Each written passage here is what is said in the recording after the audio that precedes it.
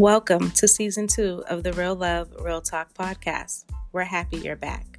On this season, you can expect thought-provoking and contemporary conversations between young people and adults about consent and communication. Some audience members may find the subject matter to be triggering. We encourage you to reach out to a trusted adult, family member, or friend. You can always find additional resources in our show notes or on our website, thehallsboston.com.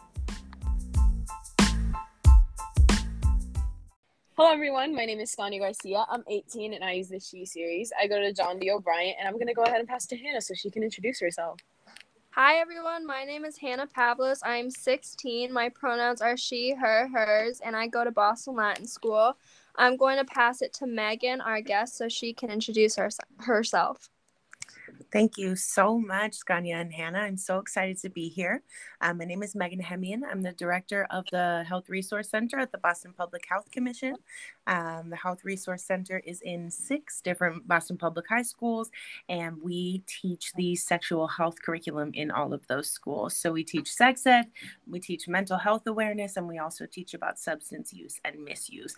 But today, I'm here to have a conversation with y'all about consent. So here's the scenario. 4 friends are going to the mall to shop for the afternoon. One friend wants to go into a store that the 3 others don't and laughs off the other's request, saying, "We don't want to waste our time there, so we'll see you later." The other friend doesn't want to be left alone, so they follow the other 3. What thoughts do you have about this? Personally, I think this is a really interesting way to start the conversation about consent, because I think so frequently when we talk about consent, we think about consent in relation to sex. And so I love the idea of kind of this like emotional consent scenario where we're having an altercation with friends and we're asking, hey, can we all go here? And then that's not the jam. So, definitely it's unfortunate that this person didn't get to go to the store that they wanted to, but it also feels like there's some lightweight bullying happening here. I'm wondering what other folks think. I definitely think it's peer pressure, and so consent is not involved because it's not all 4 of them agreeing on a place to go. Scania, what do you think? I have to say, at this point, I would ask this person to find better friends because you can tell that these people are not this kid's friends. You know what I mean? Like, real friends, even if they didn't want to spend a lot of time in the store, they could express that. And I feel like that's pretty valid because I'm not going to sit here and like force somebody to go somewhere where they don't want to go. But at the same time, it's like they were really excited. And it's kind of rude of you to sit here and be like, hey, I don't want to waste my time here. And then just leave them alone when they clearly don't want to be left alone. So I would really ask this person to find new and better friends. And I know it's a lot easier said than done, but they deserve better friends. And I agree with Hannah. It does sound a lot like peer pressure. And it's kind of sad. And I think also, sorry to add in, I feel like if that's how they act about just going to a store, what else could they peer pressure that friend into? Or what other things will they just not listen to their friend about? So that could put them in dangerous positions in other places of consent. Yeah, Hannah, I think it's really important that you added that there because, these friends could have just kind of edited how they were acting, right? They could have just hung out outside the store so that this person could go into the store for a little bit and check out whatever they were looking for. And I think that's a really important thing to bring up. If a group of friends is able to sway someone to do something that or not do something that they want to do, in relation to just shopping, then I can only imagine how deep that peer pressure could become later. And it also seems like, this person, that one friend, right, who wants to go to the other store, it seems like they're not very good at holding their own boundaries or expressing how they're feeling. But also it is a really, just a small little scenario. So we don't have a whole lot more information, but definitely an interesting thing to think of. Yeah, I agree. Good point. Scania, should we start on the questions? I think we should. Okay, so Hannah and I are going to ask you some good old questions, and you can go ahead and ramble about them. So does consent always have to be verbal? Ooh, that is a good one. So, certainly we're taught that like an enthusiastic yes means that someone's given consent, and when someone says no, no means no, right? So these are definitely the verbal pieces of consent. And though that is true, there's also body language plays a role, right? The way that someone is engaging. Someone could be saying yes, but their behavior is saying no, right? And so I think it's really important that people are practicing proper communication skills when it comes to intimate moments with their partners. Really thinking about like, do I actually want to do this, right? And one of the things you told me I can ramble, Scania, so here I go. So one of the things that we talked about last week, is about the brain. And I think so many people forget that the brain plays such a vital role in our lives. It's this thing that we don't necessarily see, but it literally controls all of the things. And so last week when we were talking together about the nuances of consent, I told y'all a little bit about the dual control model, which is really the part of our brain that reacts and responds to sexual stimuli. And when I say sexual stimuli, I mean whatever you and your brain perceive to be sexual stimuli. So even right now, just using sexual stimuli might be triggering these parts of your brain. And so the dual control model really focuses on, if any of y'all are familiar with driving, right? When you're driving, there's a gas to get the car going and there's a brake to get the car to stop. And so when we think about the dual control model, what's really happening there is you have things that are, going to get the gas going, right? It's things that are really going to push things in the right direction. Maybe that's, some sweet talking, right? Maybe that's foreplay. Maybe that's taking you to dinner. This can look so different for so many people. And then we have that break, right? We have this stop, this like automatic stop that's kind of built into us where our body tells us, hey, you know what? I'm not into it. And these things are all connected to our five senses. And so, this could be like you catch a smell that just like smells like your cousin's, little brother. And it's just like, not here for it. I'm off now. I'm done. I'm out. I'm not into this anymore. Right. And so I think it's really important, that we think about that and we think about how the brain is reacting and responding when it comes to consent. And so, does consent always have to be verbal? Yes, I'd love to hear everyone give like a nice enthusiastic yes. But is that the reality all the time? Not so much. That's a very interesting point. Thank you. Because I think that explains a lot of things that maybe people listening to this or like myself have gone through. It like explains why your body's doing certain things. And it also makes you think about like how you should decide to respond to a partner if that is the case. Because it's not their fault, right? Like it's not something you can blame someone else for. So yeah, I also appreciate that you brought up body language because I feel like body language tells you a lot more than words do, right? So like the fact that like people will be saying yes, but their body will very clearly be saying no, and it's like how to manage that is also very important in my opinion. Yeah. And Scania, I thank you for bringing that up because, last week when we were talking, some of the things we talked about were like biological cues, right? We talked about goosebumps, sweating, heavy breathing, right? All three of these things could mean someone's super into whatever is going on, that sexual gas is going, but they could also mean the exact opposite. And so it's so important to just kind of be in touch, with yourself and with your partner or partners so that you really can all be in line with what's going on. Yeah, that makes a lot of sense. Thank you. So question 2, we have another one for you. How do you know your own comfort zone and communicate that to your partners? Because I know sometimes, especially with teen relationships, it's really hard to say no, maybe if you're not comfortable or it's not given that amount of time. Because I think a lot of teen relationships rush to that point faster. Yeah, thank you for that, Hannah. I think when it comes to identifying what our comfort zone is, that's really something that we have to work with and identify on our own as we go through our day to day. Are you the type of person who you're comfortable with your friend, like sees you across the room and like runs up from behind you and gives you a hug? I know for me, I'm not into that. I'm not cool with that. I'm going to have a really adverse reaction to that. But some people are really here for it, right? And so I think when it comes to identifying what our own comfort zone is like, it's a game you have to play with yourself to figure out what you're comfortable with and what you're not. And when it comes to communicating those boundaries and what your comfort zone is with your partner, I think what's most important is to practice assertive communication, right? Where you're being very clear, you're using I statements, right? You're not making it general, like, oh, well, sometimes when stuff like this happens, people might, like, no, don't overgeneralize this scenario. This is about you. Own it, right? I don't feel comfortable with this. I would feel more comfortable with X, Y, or Z, right? And really thinking about how we can effectively communicate, because I think, this question is kind of asking two different things, right? It's asking, how do we determine what our comfort zone is, which again, that's a journey every single person has to make every day on their own. But then how do we communicate it? That's really the space of imploring yourself to be able to use assertive communication skills, which I think, especially for young women, is something that is not really easy to do.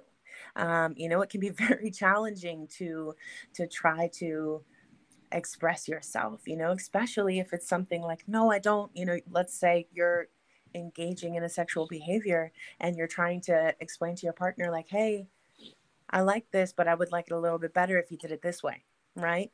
And that, just that alone, expressing, I, as a woman, like this, is its own thing, right? That's its own bag to unpack. And, as young women, we're not often taught or told that it's okay for us to like engaging in sexual behavior, right? And so to then express, hey, I like this, and I would like it even more if you did it this way, is a whole other bag, right? And I think it's so important, that we have those conversations and that we're able to communicate in that way, because it can bring you and your partner or partners so much closer. So, sometimes people say no, right? Sometimes people might say no. And it's almost this, we talked about this a little bit last week. We talked about this kind of playing hard to get, right? And there's something in that's very flirty, that's very sexy, that's very exciting. But we're hearing a verbal no, right? So what do we do in that moment? How do we engage in that? And I think a lot of that, really comes down to the communication levels that you have with your partner, right? So maybe you're playing hard to get, but that body language is very much like, the eye contact is there, the hands are moving, like, there's physical engagement in what's going on, even though we're saying no and playing hard to get. And I think, that's one of the biggest issues when it comes to consent, is people, will say something like, oh, you're just playing hard to get, and try to, convince somebody to do something that they don't want to do. And sometimes that's the way that cookie crumbles. And other times, that could be a scenario where someone really is just kind of engaging in this cute, sexy, fun role play. Okay. I'm going to go ahead and ask you the very next question. Well, it's not really a question. It's more of a topic that we just want you to go on about. So talk to us about giving consent under the influence. Ooh, giving consent under the influence. That's such a juicy one, because we know it happens, right? We know it happens. We see it in movies. We see it in media. We see it on social media. We see it in our own lives, right? It happens. People do engage in sexual behaviors when they're under the influence, whether that be under the influence of alcohol, whether that be under the influence of marijuana, right? Like, it happens. And I think, what gets really interesting here is, the fact that it's so common is interesting, in that, the kind of the three questions that I think of when I think about giving consent under the influence is: one, is this person coherent, right? Are they like fully here? Two, does this person have a full grasp of what's actually happening right now? Like, are they fully present here? And is this person able to communicate clearly? If you answer no to any of those questions, and you have even the slightest inkling, that answer might be something other than an enthusiastic yes, for me, that's a no. That's the line drawn, right? And I think it's so interesting because, we learn and we're told, and I teach myself, if you're under the influence, you can't give consent. And yet it still occurs.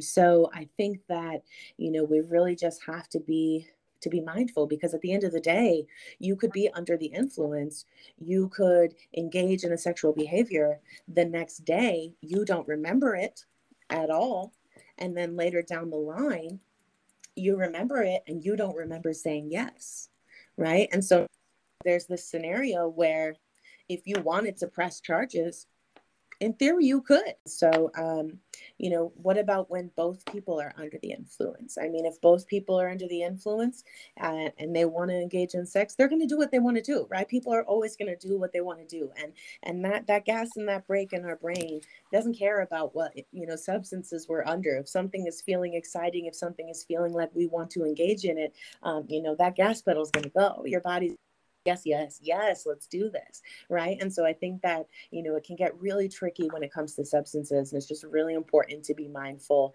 of what the after effect of that is going to look like, because it could go many different ways.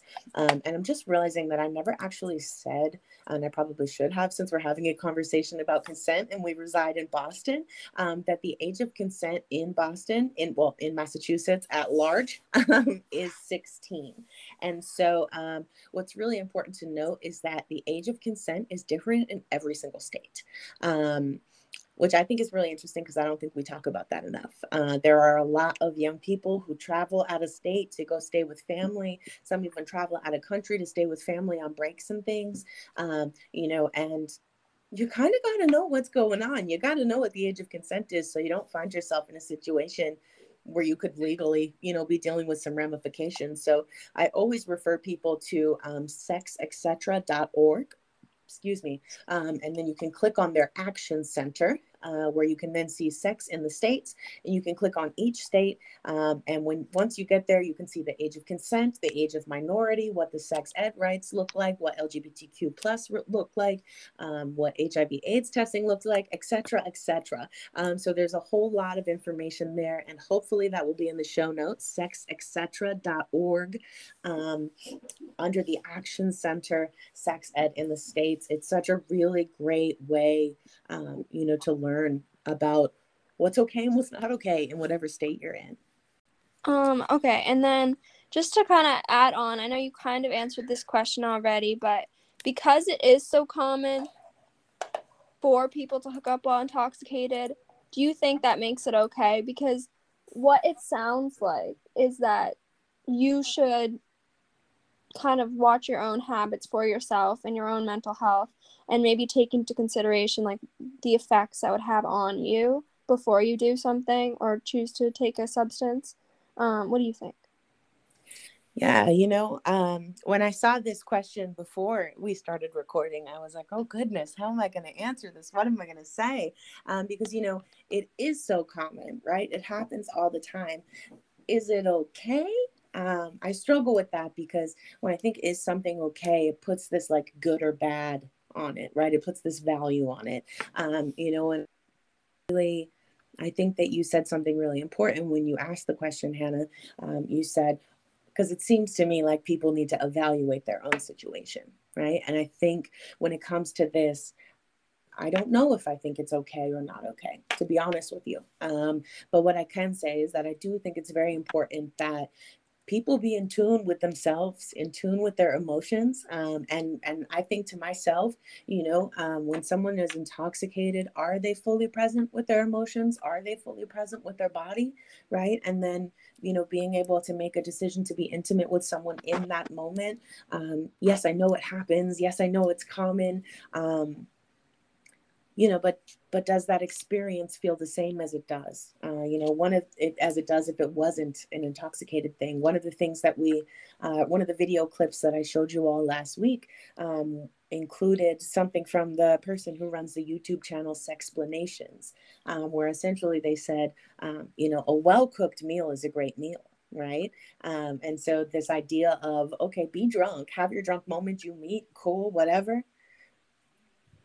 Text each other, send some cute little texts, whatever, do your thing, but don't engage, right? And then after the fact, after both of you are no longer intoxicated, then start that conversation about being intimate, because when you when you're intoxicated, sometimes you might want to be doing things that you wouldn't necessarily do when you're not intoxicated. And so when we think about bringing sex into the picture, right, one of the things about consent, the Planned Parenthood consent is like fries, right? Freely given, reversible, informed, excited and specific, enthusiastic and specific. When we think about that informed and specific for me gets a little gray when we think about being intoxicated. And so, I think, yes, folks can engage, but are they fully aware of what they're saying yes to? And it's that informed piece for me that makes it really difficult for me to say whether or not I think that that's okay. Because I don't know how people are informing people, someone might be into something, a little kinky, and the other person has no idea, but they're like, all right, let's do it. So I think it's important to think about that and how that plays a role. Okay. On to the next question, I guess. How does the media portray consent, especially and specifically under the influence? And I'm going to add to that one. I just want to know if you think the media does a good job at covering those topics. Oh, I do not. I do not think that media does a great job covering consent. I feel like media for most of human history has not done a good job covering consent. The message that I see a lot is persistence will get you what you want. What I see is, try and try again.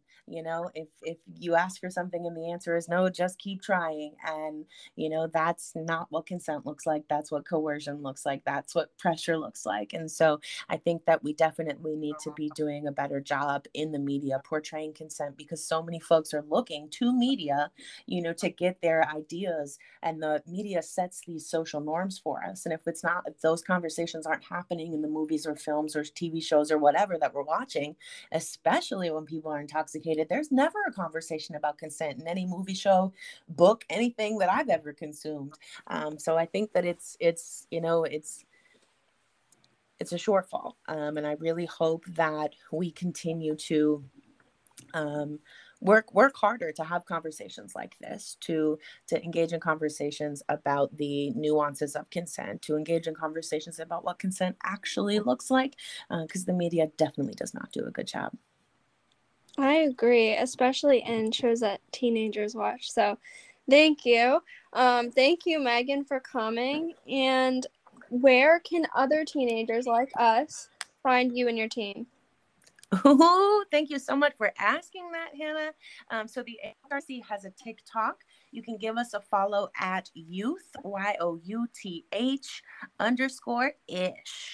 ISH. So give us a follow. We are always posting videos about all the things: sexual health, mental health, substance use, all the things. Also, if you go to ACC, if you go to English High School, if you go to Cash, if you go to Excel, if you go to BAA or Fenway High School, stop by the HRC. We're here. We've got resources for days, and we're ready to help out. Thank you so much. That's awesome.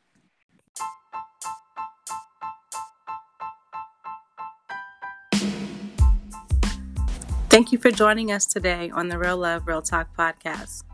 We hope you enjoyed yourself. As always, check out our show notes for ways to stay in touch with us and our guests. Like and subscribe wherever you get your podcasts, and visit us on thehallsboston.com.